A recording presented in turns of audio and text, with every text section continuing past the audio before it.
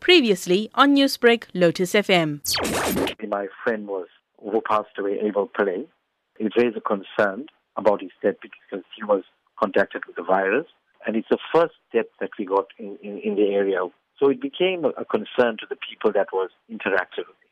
They were interacting with Abel, whether they were positive, whether they picked the virus up from Abel or not.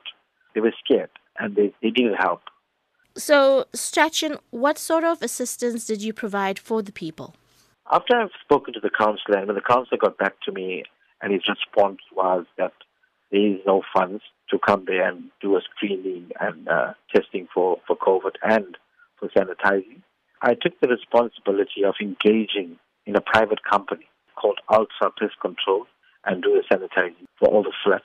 There are about 20 flats, sanitizing the house, and we sanitize the stairs, the flat on the outside and stuff like that. It's been a week now. What has happened in the community since then? Since then, I've also engaged in the pharmacy owned by Avesh Raghubir to give them immune boosters and also to give some of the families that are destitute for some hampers. So let's say since then, are the people taking more precautions? So everybody is staying in their house after the place was sanitized. And do you know if anybody's tested positive or showing symptoms? Well, I haven't spoken to anyone that has been tested positive. To be honest with you, people are scared to say that they are tested positive. Because the community that we live in, because once you say that you are positive, people have a negative approach to you. You get stigmatized. People tend to want to stay away from you.